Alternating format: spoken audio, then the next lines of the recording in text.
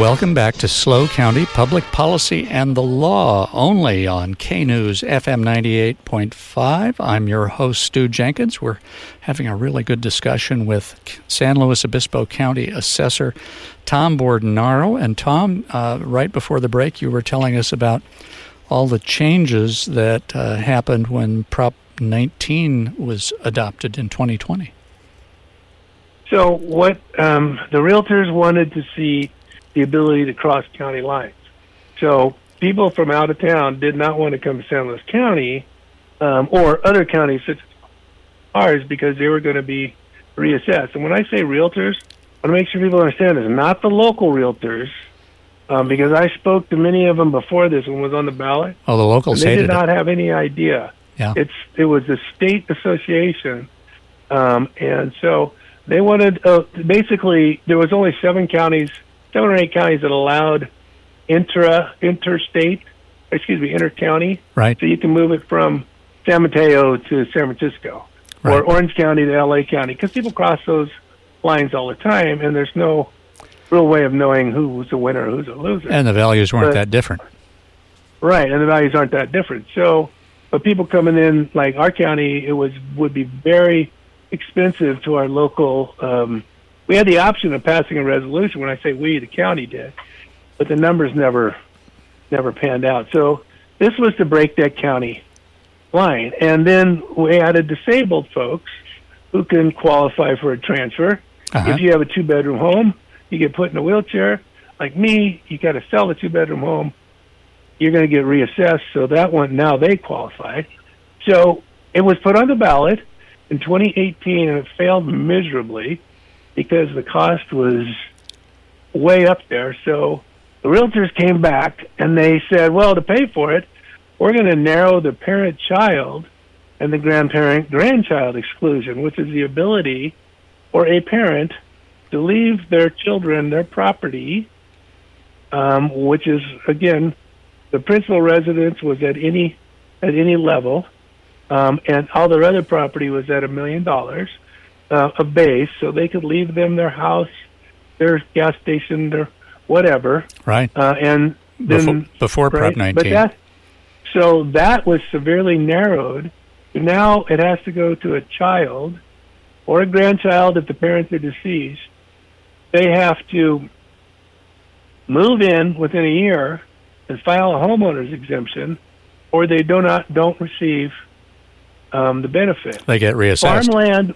Farmland was left out, right? But it was this ambiguous term of family farm, which there's no definition in law.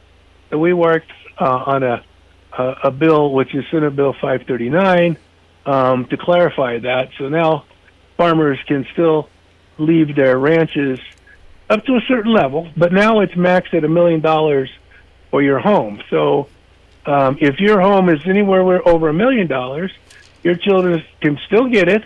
They can still keep the old tax base, but it will be prorated for whatever the old tax base is plus whatever over $1 million. Right. So it severely limits that ability to pass property on without having, and Howard Jowers calls it the death tax, even though it could happen while you're still alive. Yeah, you could give it to your child while it was still alive, and the same right. transfer assessment rules would apply. Right. But again, your children have to move in and file a homeowner's exemption within a year. So it pretty much moves it to the time of death. And then the legislature got a hold of it because now, they're able to tweak initiatives, and they put in the creation of what's called a fire and local government fund. So there's this crazy convoluted system that we have to report everybody that moved in and what our property tax loss was, because people are moving in from other counties, selling their home in Palo Alto for, $3 million, and they're coming down here and buying a home for $1 million, and they're bringing in a tax base of $200,000. So we're taxing this $1 million home at $200,000, so it's a big loss to the county. Sure. So we report that to the state. The state then gathers all this data, and then they take 10% off the top. Why, I don't know. because they can, I guess. And then they that's their finder's fee.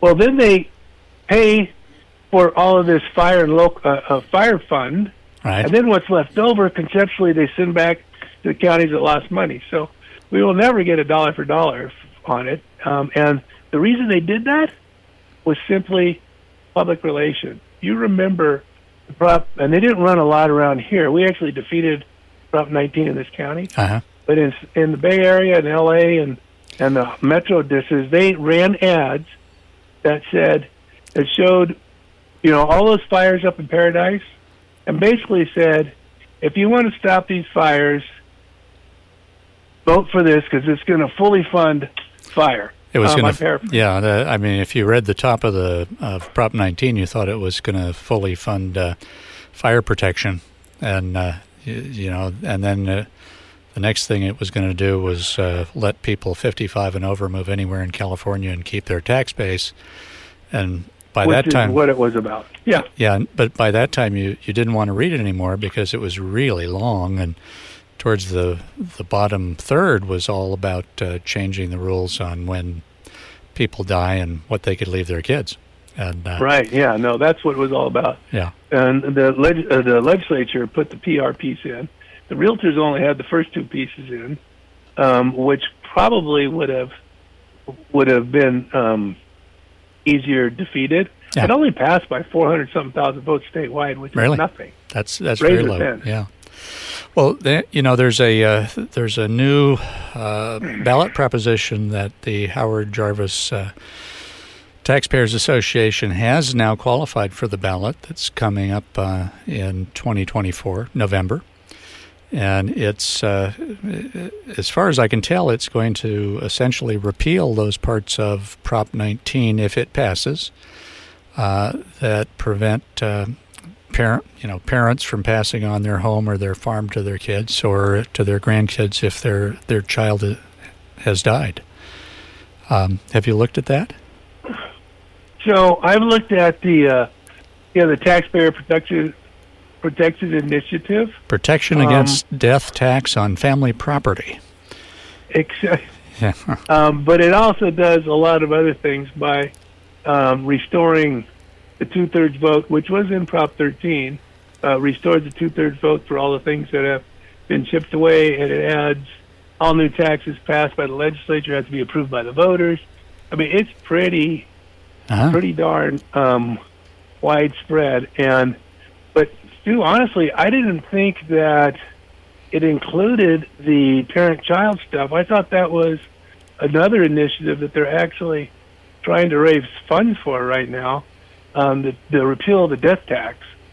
And I thought they were separate. But this stuff gets, especially now that the legislature can tweak it, it gets very confusing. And the legislature is now put on the ballot. Now, I believe it's the same time. An initiative says if there's a citizens initiative that requires a two-thirds vote, it has to pass by a two-thirds vote. Yeah, and the reason they did that is they killed the taxpayer rights bill. And if they both pass, the courts will have it for several years to try to figure out what to do because they contradict each other. So it's very confusing. I really think our initiative process needs to be reformed because the language is so confusing. Unless you're a lawyer or an assessor on the issues that affect property tax, you have to read pages and pages, and sometimes a no vote means yes and a yes vote means no, and it's really kind of incredulous that these things end up on the ballot that people had no idea. The realtors had no idea that the parent-child exclusion was being get rid of. They showed me pamphlets from the State Association of Realtors. Right. They didn't mention it at all. You're kidding. No, they didn't mention it at all. So, people have to watch out. I tell everyone, follow the money. Look at who is supporting the initiative, putting the money behind it, because in politics, if you follow the money, you know what the other agenda is. You can figure out the motive. There's always an agenda behind, a motive behind the behind the initiative. So I think I always get confused over the dialysis one that keeps coming back every 2 to 4 years. Always put on by the same union. They're turf battles. Tremendous amount of money. Watch out for turf battles. Yeah. The one you were talking about that would require any taxpayer initiative to pass by a 2/3 vote, I think is ACA 1. And it's Yes. It was supposed to be on the March ballot, but I saw on the Secretary of State's site today when I was preparing to chat with you that it's been moved to the November election ballot. For 2020. Yeah, that one I can't figure out why, because I would think they would want it on the March ballot. Tom, we're coming up on another hard break. Oh, go ahead. Folks, stay tuned to SLO County Public Policy and the Law, a discussion with Assessor Tom Bordonaro.